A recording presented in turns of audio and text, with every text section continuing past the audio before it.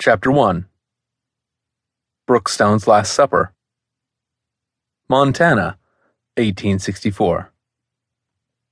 The lit wood in the fireplace crackled pleasantly. Next to it, Emma Brookstone sat on a walnut chair with soft cushioning and propped her feet on a matching ottoman. She flipped through the pages of a dime novel and sipped black tea, flavored with 1 cream, 2 sugars, and a drop of honey. The door to the sitting room sliced open, and the cheerful, flushed face of the Brookstones' cook appeared. "Go and fetch your father, would you, dear? He's likely forgotten the time, and supper's just about ready." "Oh, good.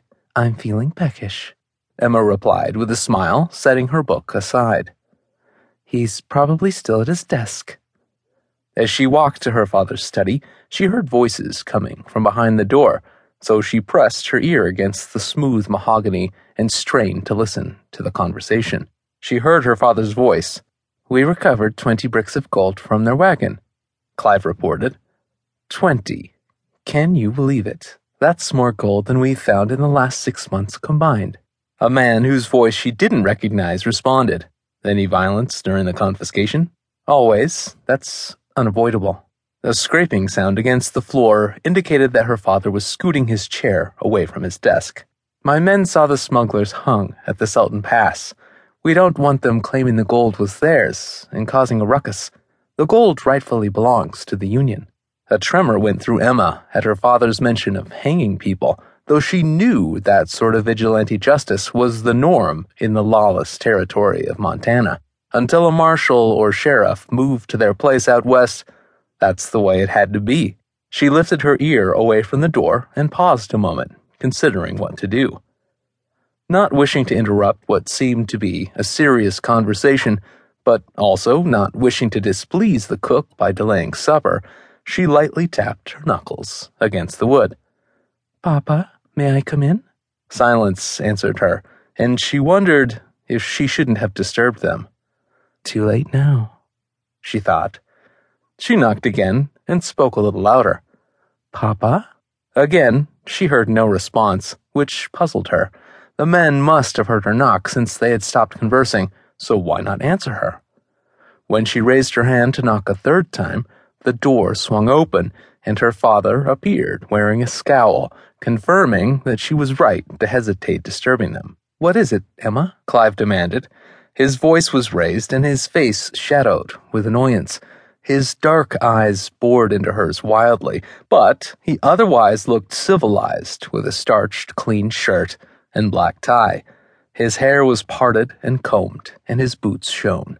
She and her father looked alike, both with dark eyes and hair and olive skin, but she didn't feel any filial connection with him in that moment.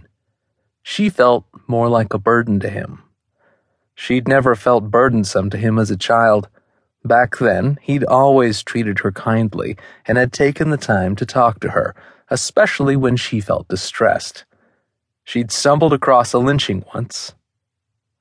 Hiding behind a tree, she'd watched in horror as 3 men strung up a horse thief. The sight of the hanging man kicking his legs until finally slackening would never leave her memory, nor would the whoops of triumph from the executioners that followed when the man finally died.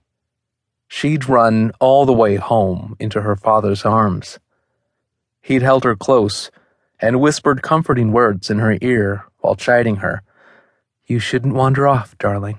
Stay close to the house from now on, all right?" "Yes, Papa," she'd said, sniffling as he dried her tears with one of his silk handkerchiefs. Shortly after the hanging incident, Clive Brookstone sent her to live the remainder of her growing-up years with his sister in Ohio, where she was removed from the violence. He had explained firmly, over her wailing protests, that Montana was not a good place for a young lady. It was far too dangerous.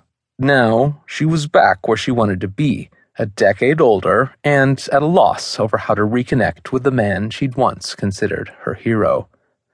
Despite their tenuous reacquaintance, she felt surprised when he addressed her roughly, for she hadn't expected his anger. She flinched. "I'm sorry, sir. Supper is ready.